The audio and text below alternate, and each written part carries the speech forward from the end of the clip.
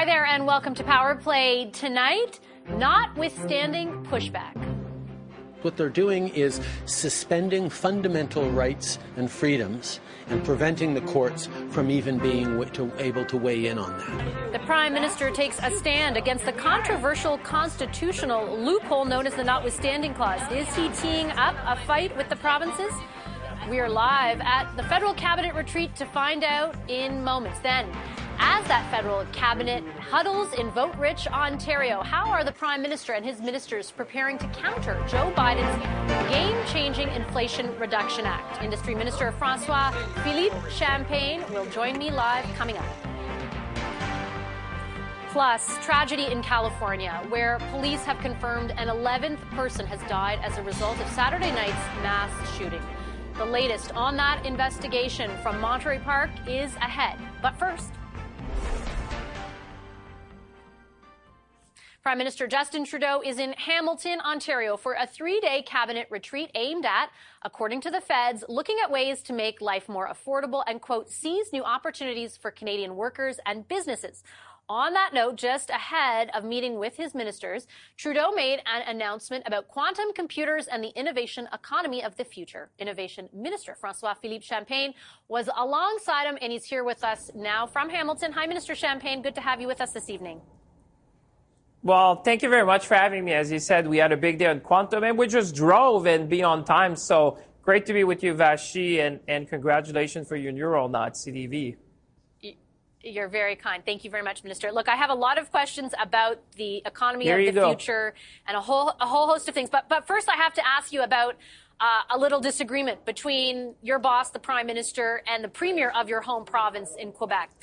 Over the weekend, the Prime Minister, and he reiterated these comments this morning, made some comments on the Notwithstanding Clause, essentially that provinces should not be preemptively using it. And the Premier of Quebec said that those comments, the fact that your government is looking at perhaps involving the Supreme Court in this, amounts to a frontal assault on the people of Quebec and on democracy. Does the Premier have a point, Minister? Well, I would say I think what the Prime Minister was expressing is also the view of a number of Canadians. The preemptive use of the Notwithstanding Clause, as we said, it is troublesome in many ways. I don't think when the Constitution was drafted, that really this was in mind, that the use of that clause was really for really exceptional circumstances.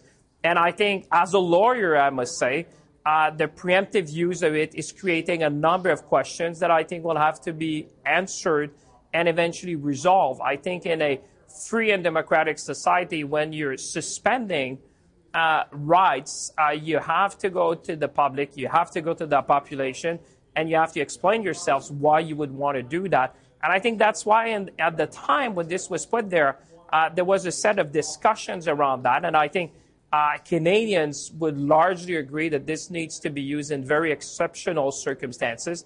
And I think the fact that, some would consider that you can use that preemptively raise a number of questions.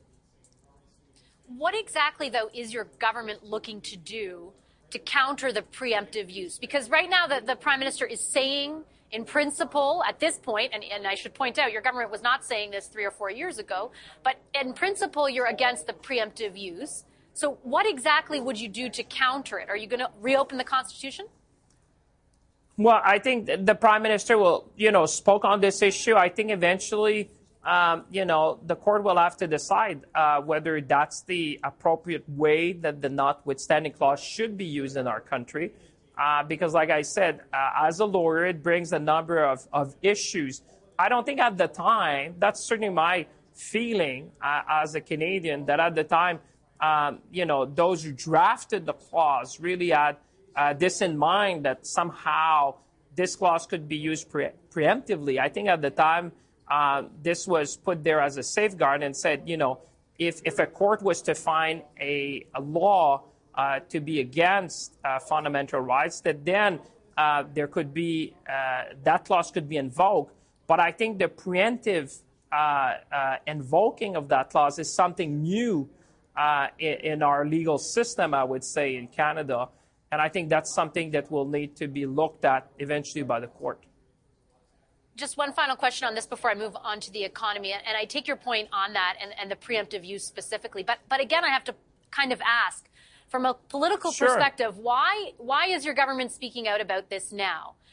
Compared to, I remember covering the 2019 election on Bill 21, not just your party, not just the Liberals, no party wanted to talk about any kind of intervention, any kind of discussion about the use of the notwithstanding clause. It's taken years to get to this point where it appears that your government thinks it's politically salient to do. Why now, and why did you wait?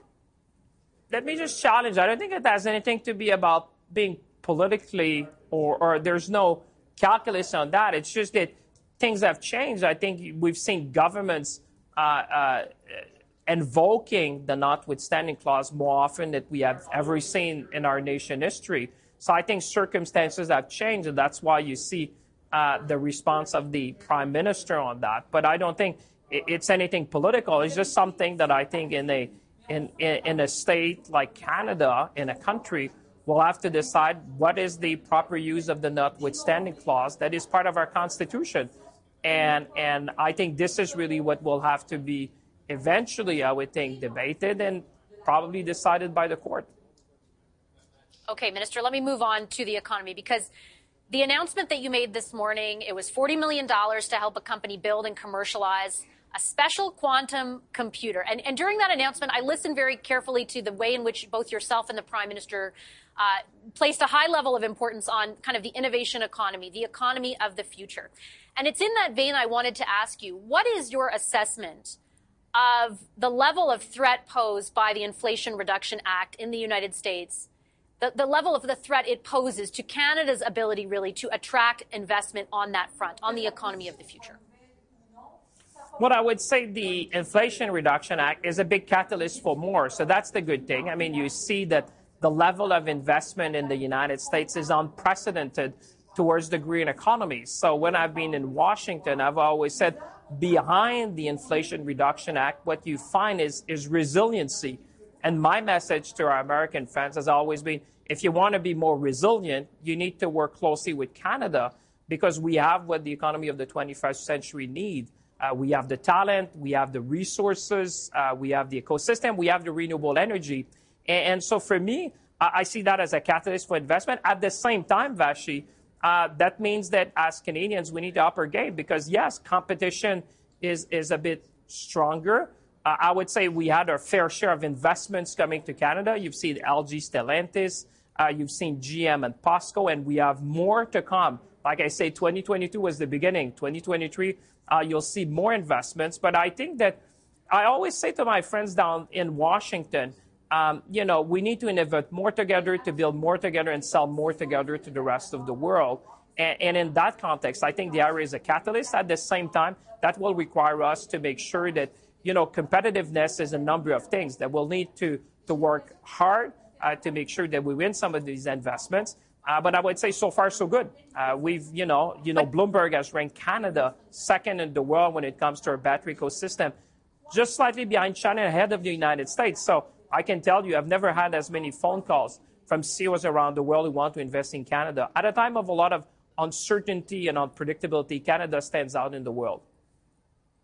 But I do want to ask you more specifically about that, because even the announcements you alluded to, I remember covering them at Stellantis, et cetera, they predate the implementation of the IRA in the United States, right? And when you say Canada will have to up its competitiveness, what I really want to know is, and maybe this comes in the budget, but can you be more specific about how Canada will do so? Are there plans, for example, maybe not to match subsidy for subsidy, but to, in theory, match the set of subsidies, really, and the effect of the subsidies in the United States? Like, is there more coming beyond what came in the fall economic statement, or are you and your government just hoping that the advantages we already have will carry us through?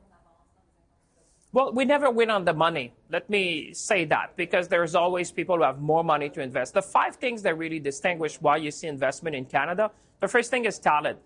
Canada is still a very, very attractive jurisdiction, a magnet for talent, I would say. The second thing is the strength of our ecosystem, whether it's in the aviation field, the automotive sector, AI, quantum, and cyber. The third thing is critical minerals, and I would say their proximity is everything. Proximity to resources, market, and assembly line.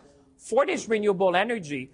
because I've been saying people are going to move from electric vehicle to a green vehicle. And then fifth, I would say, is really about access to market. So as we said in the fall economic statement, we will remain competitive because for me, but is there something, pardon me, sorry for the interruption, but is there more coming? I understand the 5 things that you're laying out, but is there more coming? Well, we say we'll remain competitive. And like I said, Vashi, competitiveness is a number of things. We know that competition is strong, not only from our partners down south, but also in Europe. I mean, but what I would say to Canadians who are watching, this is a generational opportunity. That's why you've seen me so active to make sure I speak to CEOs whether it's in Seoul, in Tokyo, in Germany, to make sure to make the case for Canada. Not everyone in the world wakes up in the morning thinking about Canada, so we need to make the case. But I would say, Vashi, one thing is clear. When I was in Tokyo and I was talking, for example, to one of the largest automaker probably in the world, or one of the biggest, he said that's a very attractive pitch because they understand that Canada has what they need for the economy of the 21st century, the critical minerals that are going to go in the battery and the critical minerals that are going to be used in the chips. So for me, in semiconductors, when I go in Washington, whether it's the CHIPS Act or the Inflation Reduction Act, what I keep saying to them is that the underpinning principle behind that is resiliency. And if you want to increase resiliency in the United States and North America, Canada needs to be part of the solution. Okay, I have to leave it there. I'm out of time. Thanks for your time, Minister. Appreciate it. It's always a pleasure. Thank you very much. Thank you. Innovation Minister François-Philippe Champagne from Hamilton. Our front bench panel is standing by. They'll be here a little later this hour to talk about the cabinet retreat that Minister Champagne is at and the notwithstanding clause. Here this evening, Myriam Monsaf, Melanie Paradis, Kathleen Monk, and Emily Nicolas. First, though, let's head south of the border for an update on this weekend's mass shooting in Monterey Park, California. At least 11 people were killed at a dance hall during Lunar New Year celebrations there. 2 victims in their 60s are now being identified, Lillian Lee and Mi Nan. Nan's family took to social media to pay tribute to her, saying she went to the dance studio for years. The suspect, 72-year-old Hucan Tran, reportedly frequented that dance hall. He died of a self-inflicted gun wound. CTV's Richard Madden is in Monterey Park, where a vigil is slated to be held later this evening.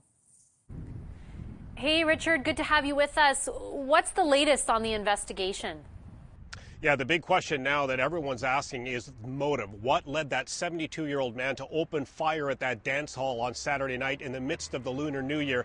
That has caused a lot of grief and a lot of shock in this very tight-knit community. Behind me, you can see a growing makeshift memorial to honor the victims of that deadly shooting. We know at least 11 victims lost their lives in that deadly attack, but it's unclear what led that gunman to cause such havoc and such violence. And the timeline is also quite shocking. After he went to the dance club here, he went to the neighboring town and tried to mimic that attack again, but he was taken down by patrons there. He fled the scene. That caused a citywide manhunt for the suspect, which ended yesterday when he fatally shot himself after he was surrounded by SWAT teams. So the suspect is deceased, but we know at least 11 victims have lost their lives. 10 more are in hospital, and investigators are trying to piece together what led to that deadly attack, but ultimately the motive behind it. Yeah, motive, certainly the huge outstanding question. You mentioned the victims, of course, numerous others, as you said as well, wounded in all of this. What do we know about those victims? Well, this is another issue here, is that police have only identified 2 of the victims. So there's at least 9 more victims who have not been named.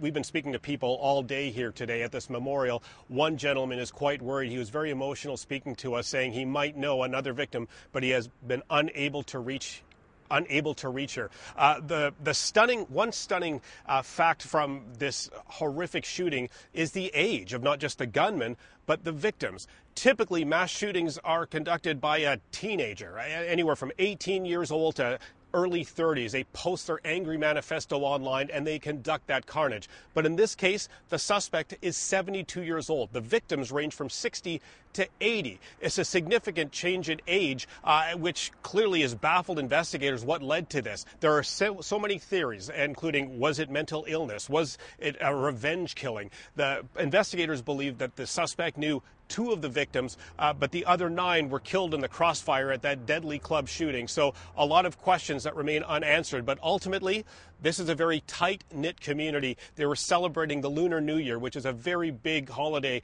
for Asian Americans. And this city here is among the largest population of Asian Americans. You can see Lunar New Year banners and signs, celebrations everywhere. But of course, this has cast a chill on what was supposed to be a very joyous celebration. Instead, we are now at America's 33rd mass shooting of the year, and it's only January. Wow. Thanks, Richard. You bet. CTV's Richard Madden in Monterey Park for us tonight. Coming up this evening on Power Play, we'll turn back to that brewing brawl between the feds and Quebec. If Ottawa wants to fight the notwithstanding clause, can it, and how? Former Justice Minister Peter MacKay will be here to weigh in. We're back in just a moment.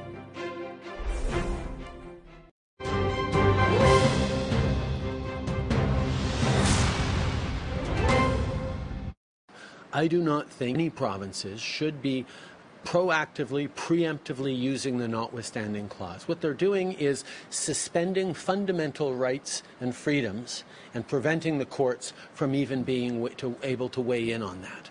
As a government, we will always stand up for people's fundamental rights and freedom. The Prime Minister there speaking out on a brewing fight with Quebec on the notwithstanding clause. He made those comments just ahead of a 3-day cabinet retreat. The Prime Minister actually set to arrive at that retreat in just a few minutes' time. CTV News' Parliamentary Bureau Chief Joyce Napier is reporting on cabinet for us this week, and she is with us live now from Hamilton. Hey, Joyce, great to see you. First cabinet meeting of the year. What's on the agenda? What should we know? Oh, well, we should know that obviously what's on the agenda we know is cost of living, inflation, affordability, all those things that are keeping many Canadians awake at night. So that is one issue. But, you know, one can ask oneself, what can the federal government do more than what it has already done? We know that there was dental for children, rental programs as well, GST rebates. But what more can the cabinet do? And that's definitely going to be on their agenda today. But really, one of the items that is at the way top of that agenda, Vashi, is health care. You know, we're hearing daily of stories across the country of delayed surgeries, of people dying while they're waiting in the emergency room. We know that there's a backlog of 12,000 children waiting for surgery across Ontario. So, you know, it clearly has become a political hot potato. I was talking to the Intergovernmental Affairs Minister earlier who was saying, yes, this is definitely one of our priorities, but sadly, don't expect there to be a deal in the next couple of weeks. There will be for sure a deal, he says, by the time there will be a federal budget, the 2023 budget. And the provinces also are drawing their budgets now, are preparing their budgets. So it's a process that may take a couple of months before they really do get to a deal with the provinces, a long-term deal, he says, you know, maybe over 10 years, something that, you know, could be more helpful for the provinces to be able to sort of organize their priorities and try to catch up on all those backlogs. So definitely healthcare, definitely affordability on the agenda. And as you said, the Prime Minister should be arriving anytime soon. Most of the ministers are already here.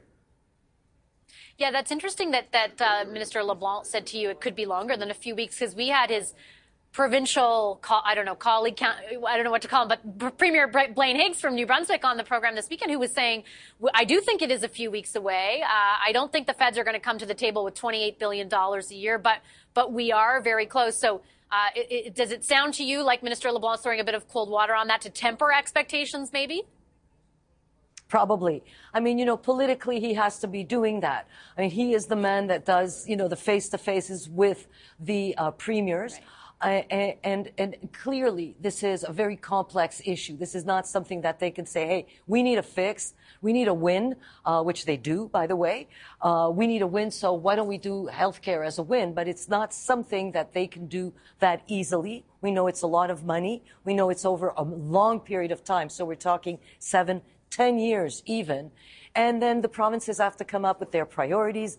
There's going to be, one-on-one negotiations as well with the provinces to see what their priorities are. So a complex issue to fix a problem that gets bigger, it seems, Vashi, every day. But today he told us, look, it's not going to be 2 weeks. It was clear. He said it exactly that way. It's not going to be 2 weeks. It may be a month or less, but he said by the time budgets are drawn, are written and published, then there should be then a deal that will last over at least 10 years, he says.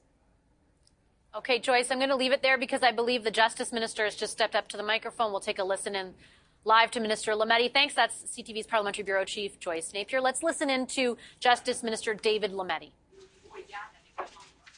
J'avais déjà dit à plusieurs reprises que si le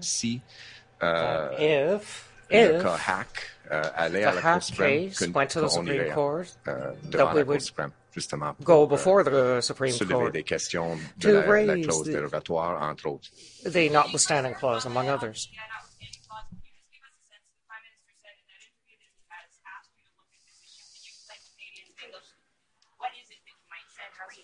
Well, there's always a possibility of formulating a question and sending it to the Supreme Court as a reference and asking the court to answer. In this case, whether the notwithstanding clause can be used in a preemptive fashion. That being said, there is a case currently in front of the Court of Appeal in Quebec, and we will let the Court of Appeal do its work.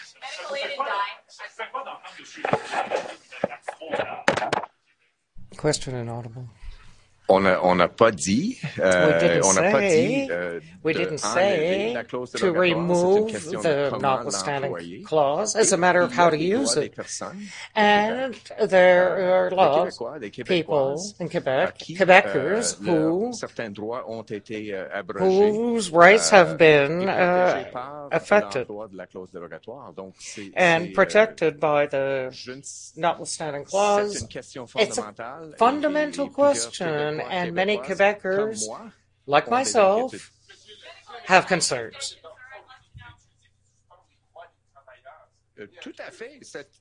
Absolutely. Absolutely. It's an issue not only in Quebec, but in Ontario as well.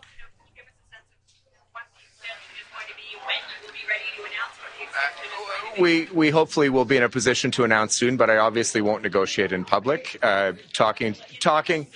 Talking to parliamentary colleagues. So, well, we have the beginning of Parliament. Beginning of the parliamentary session is the following week, and we will have something to announce when we have something to announce. We're in discussions. Before Parliament comes back, we'll have an answer. I'm not specifying a date, David. Thank you. I am not specifying a date. Thank you. Merci.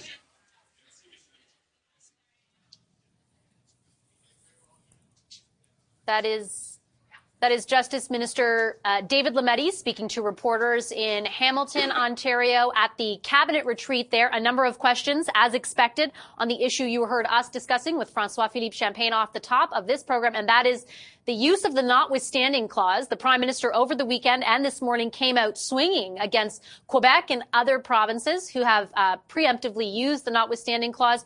Minister Lametti there surmising that it might even possibly be a reference case to the Supreme Court in the future. Up now at the microphone, Foreign Affairs Minister Mélanie Joly. Let's have a listen to that. Because we know that more than ever, what is happening in the world is affecting Canadians at home.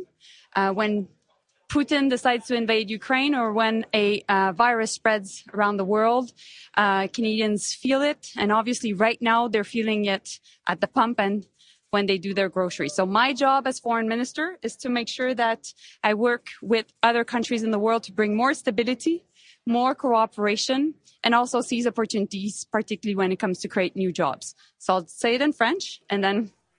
Donc, ça me fait plaisir de vous voir ici. J'espère que vous avez de belles vacances. I hope you have enjoyed your holiday. So my job as Foreign Affairs Minister is to talk about priorities of Canadians, never so much as we've never seen over the last weeks or the last year that what happens in the world impacts us here at home. When Putin invades Ukraine or a virus appears throughout the world, that's when Canadians know that everything affects them. So my objective here is to work with my colleagues and allied countries to bring more stability in the world, more cooperation, and seize various opportunities. So there you go. Yes, Madeleine. Premièrement, lorsque vient la question when the question of Ukraine arises, we know very well that to come to sustainable peace, we have to continue to train. It's the paradox we're in. That's the approach we're taking, and our allies also. We recently sent 200 vehicles to Ukraine. Minister Anand mentioned it. We participated on anti-missile spending with the Americans, and there's still lots to do, and we'll do more. I understand why your government won't answer that question, because we've asked the Prime Minister, the Defense Minister, and I did for a direct answer to that one. So perhaps you can tell us why you feel it's too sensitive a question to answer. Canadians know that in order to get to lasting peace, we need to make sure that we continue to arm Ukraine. And when doing so, there's still a lot to do. And for sure, we will be doing more. That's what I can tell you right now.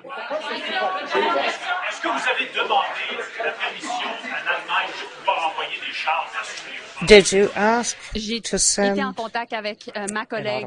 was in contact with my colleague Anand and many conversations with many German government representatives. We must talk amongst allies about these tanks.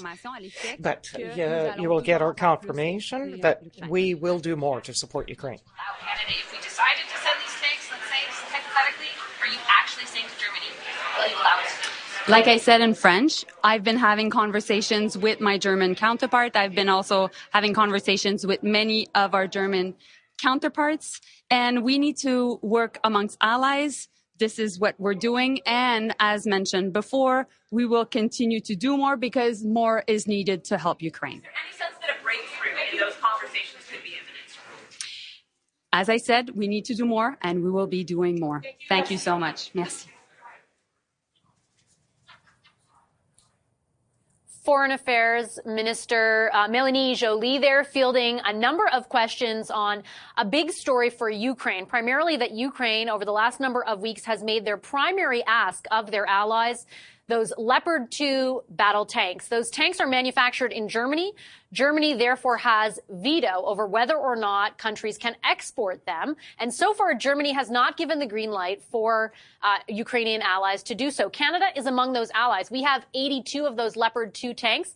Defense Minister Anita Anand over the weekend would not say, even if Germany gives the green light, will Canada start exporting at least some of those tanks to Ukraine? And you heard the same question posed to Mélanie Joly, the Foreign Affairs Minister, multiple times there. She repeated over and over again that there are conversations among allies and that for sure we will be doing more for Ukraine, but she did not directly answer the substance of the question on whether or not Canada will be exporting tanks to Ukraine should Germany end up giving that the green light. Stay tuned here on Power Play. We're going to continue tracking what happens in Hamilton. We are expecting the Prime Minister to arrive there and speak to reporters any moment. We'll bring that to you live. And the front bench is standing by to weigh in on what Cabinet's priorities should be in 2023. Stay with us. More to come.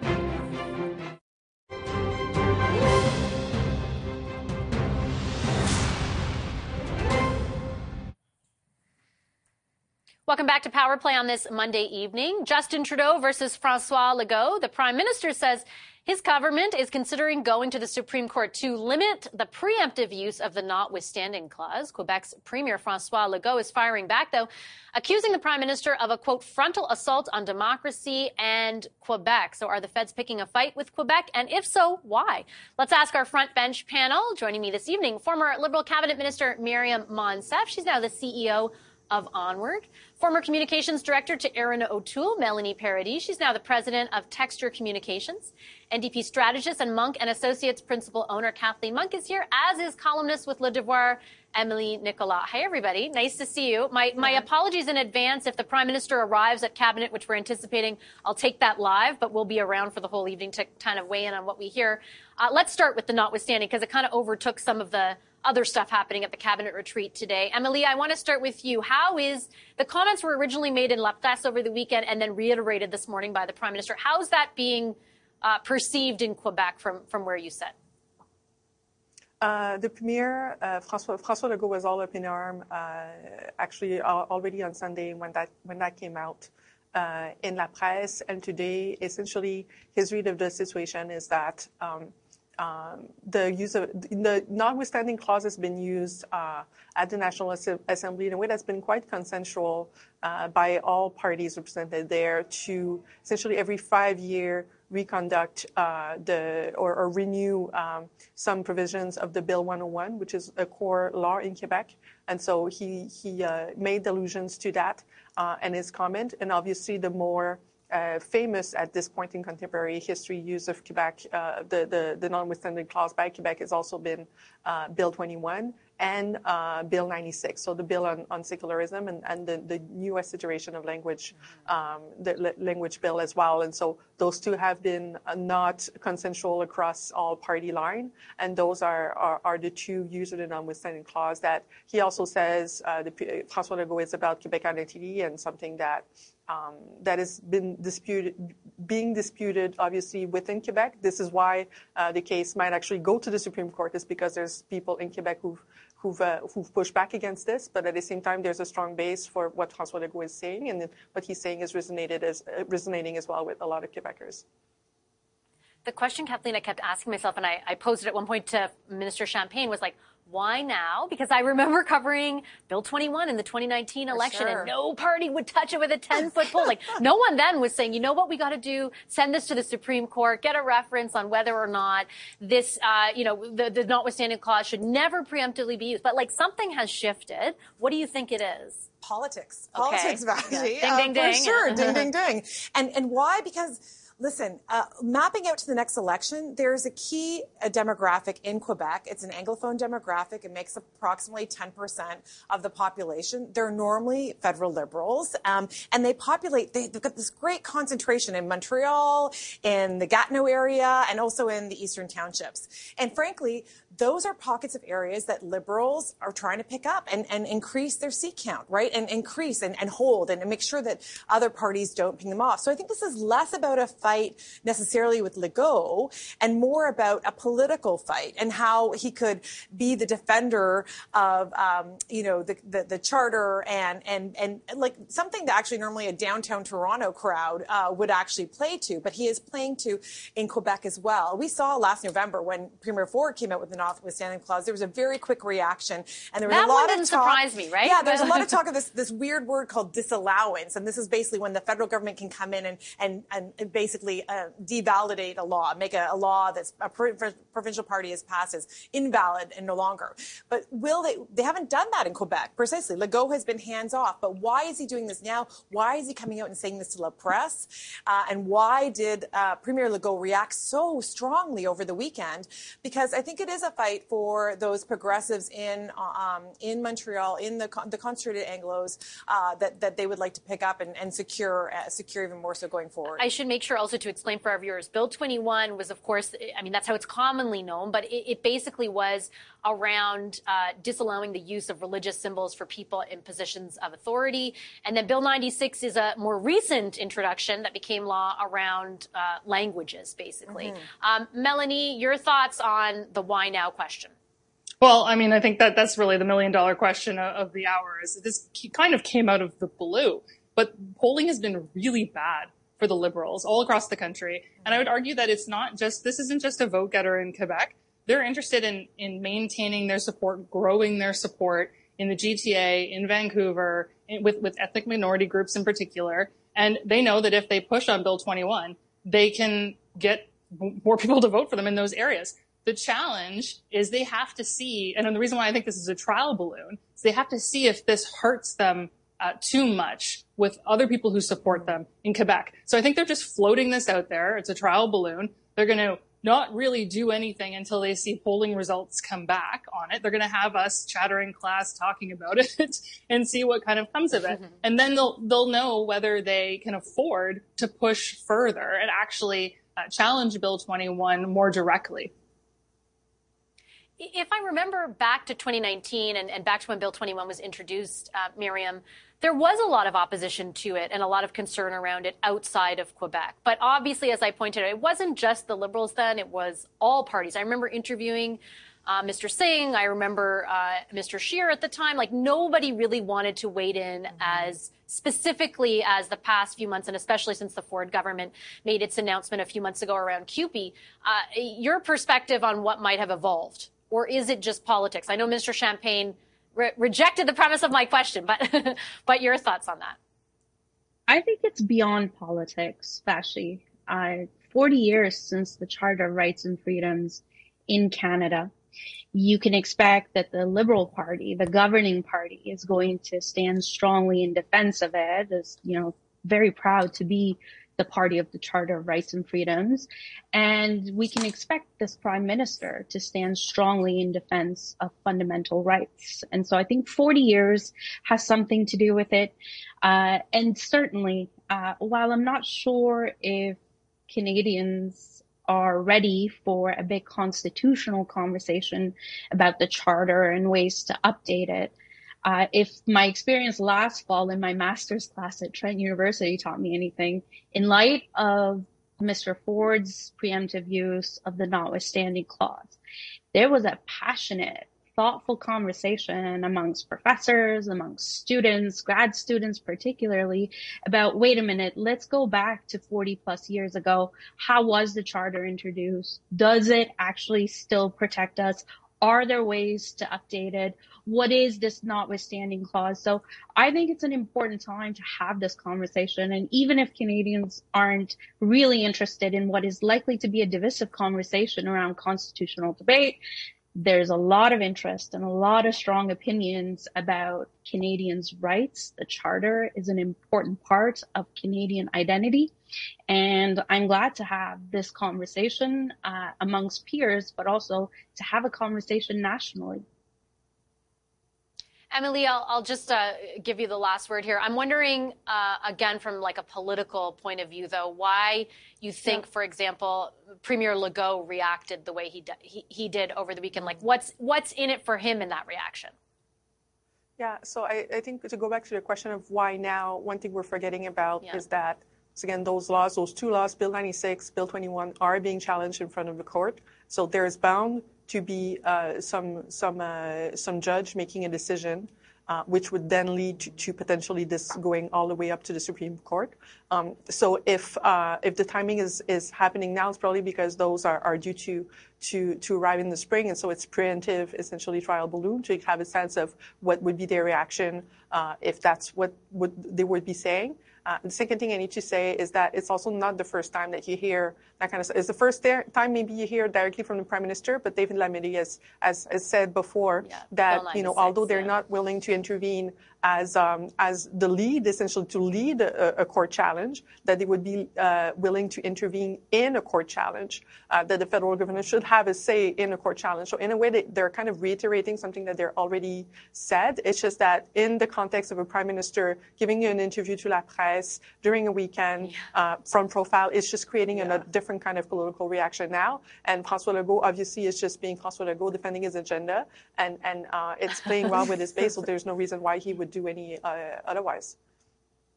Yeah, I just quickly would add, I was listening to Minister Lametti talk to reporters a few minutes ago, and he was saying, kind of speculating on, what are our options? Because reporters keep asking, well, if you're saying you're willing to look at stuff, what are the options? And he did say one of the options is to send a reference case to the Supreme Court, which is a bit more than he said originally around Bill 96, but you're absolutely right. He has said for a few months now that the federal government was interested in the outcome of that. Okay, I'm going to take a quick commercial break here on Power Play tonight. On the other end of that break, though, the front bench is sticking around. We are going to talk about the cabinet retreat as a whole and the objectives of cabinet in 2023. Back in just a moment here on Power Play tonight.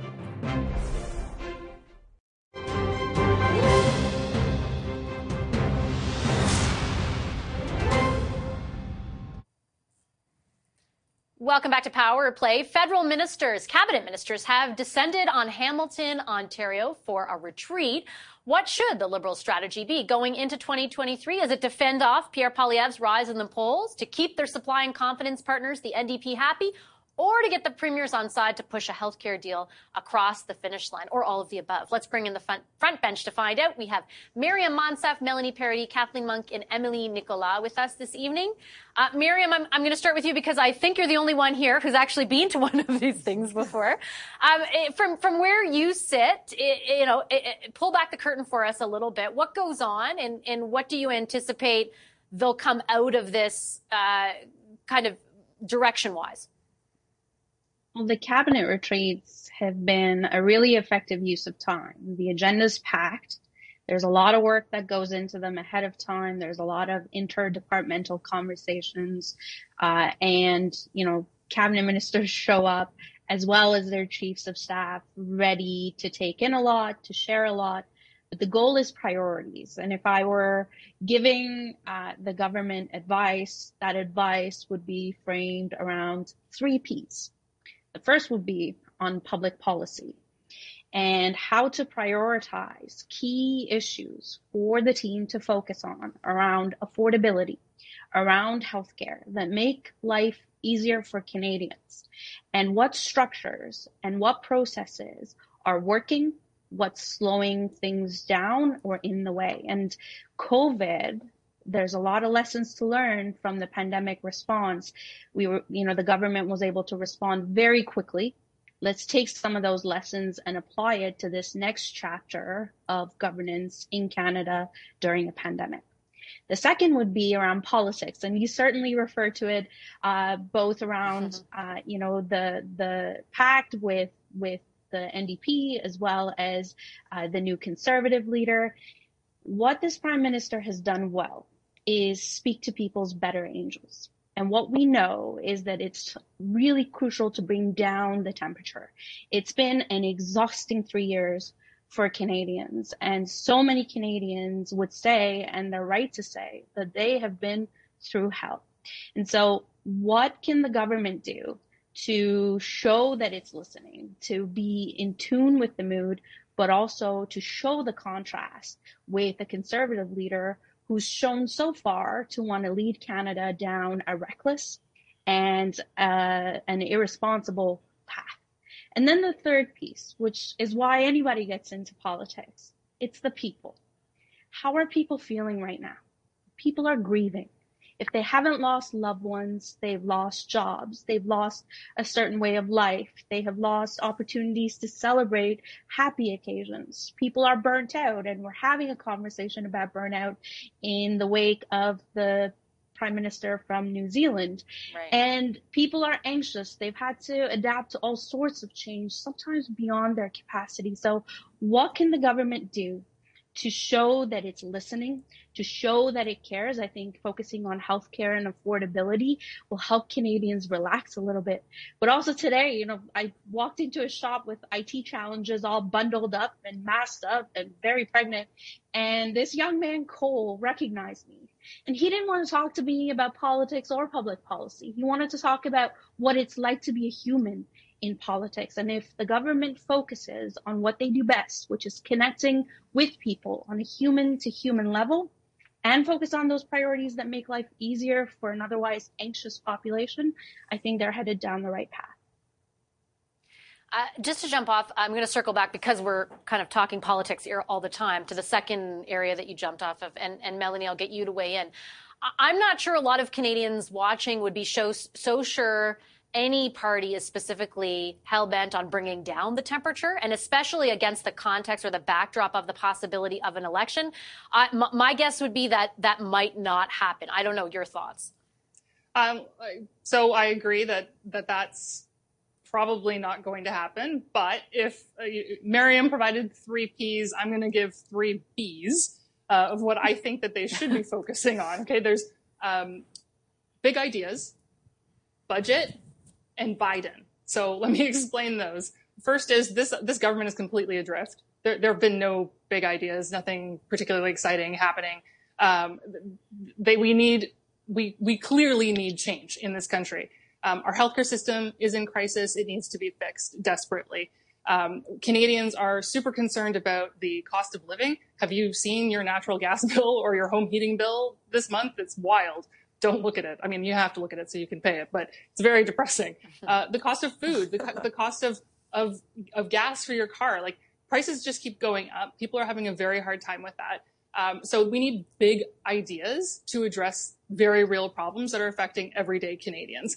The second thing is the budget is coming up. Probably in like 5 or 6 weeks, we're going to have a federal budget somewhere in there. And we need to see those big ideas on paper and have a budget to back them up. What is this going to cost to keep our country on track in what is likely going to be a very bad year? It sounds like we're going to be having a recession. And then finally, Biden. So President Biden is coming to Canada for his official visit in March. We don't know the exact date yet. That's coming up. This government really needs to show some momentum before that happens. It's a really important political moment for the government. And if they're going to take advantage of it, they need to get their act together. So my hope for the country really is that this Liberal cabinet meeting generates some really good brainstorming so that they can try to get this country back on track. In more practical terms, if I could jump off of that, Kathleen, and unfortunately we're running out of time, I want to make sure I get both you and Emily in. Yeah. If you're looking ahead to like the next marker, is it the budget? Is that kind of what you're planning from here to then to, or are you looking beyond that at the possibility, and we've talked about this before, of an election, the chances that happens, and how do you plan against that? Short-term, medium-term, long-term goals. Short-term, this next quarter, it's all going to be about Biden budget and getting that healthcare deal, done. That's got to be finished. And there is a lot of lead up to that Biden visit. I agree with Melanie on that. And I think the budget will point that way as a reaction to the Inflation Reduction Act, exactly what you were talking to Minister Champagne about. But then they have to think about the middle term and longer term, which is the election. And actually, I'll just wrap up here by saying the polling numbers, which show, a conservative spike and a little bit of a Liberal slump, is probably because Canadians are happy with people working together. They actually like the minority parliament. They don't want to give anybody a clear runway or a clear path right now. So they have to do the planning. The Liberals have kind of made some clear marching orders for their MPs. They have to get a certain amount of money in by the end of March 31st to 2023, in terms of nominating some of their incumbents. They're doing that work, as are other parties as well. And so that's the election work that they're going to be doing. And that will touch on for sure in cabinet these next few days. I kind of love the context of, or the discussion around MLE, that Canadians aren't willing to really give anybody you've got this at this point, that we're okay with the idea of a minority government. Do you have that sense? And how do you think the politics discussion goes at this retreat?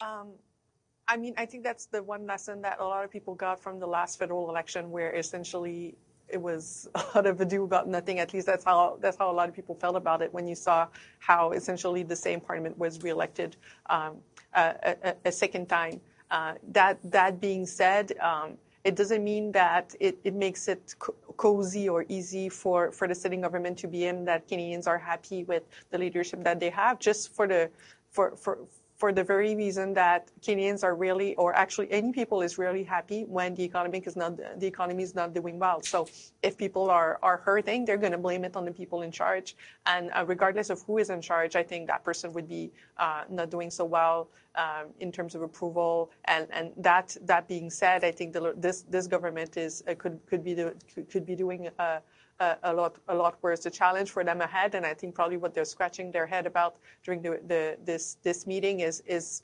trying to find ways to look like they're doing something concrete that's going to make a difference in people's lives right now, that's tangible. There's been a lot of work, for example, that's been done to counter the Inflation Reduction Act in the U.S. That's about, long-term investment in industry, and a lot of, which is very important work, but a lot of just ordinary citizens don't see that work, right? If they're struggling to pay for groceries, that goes way above their heads. And so, and when it comes to the concrete work that needs to be done that directly reaches people, there's been a lot of advice against that actually being able to contribute to inflation. So that's the cycle that they've been in, and it's very hard for them to get out of it. Okay.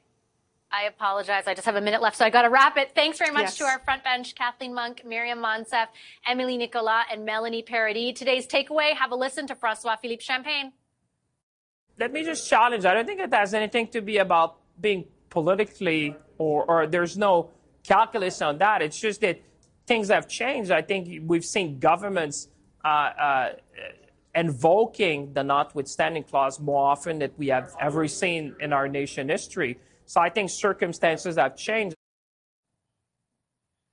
So François-Philippe Champagne on this program denying there's anything political behind the fact that the Prime Minister came out swinging against the preemptive use of the notwithstanding clause. Premier François Legault swung back. He said it's a frontal attack on democracy. We'll continue tracking reaction to that and bring it to you throughout the evening. That does it for us tonight on Power Play. I'll hand things over to my colleague, Marella Fernandez. Have a great night.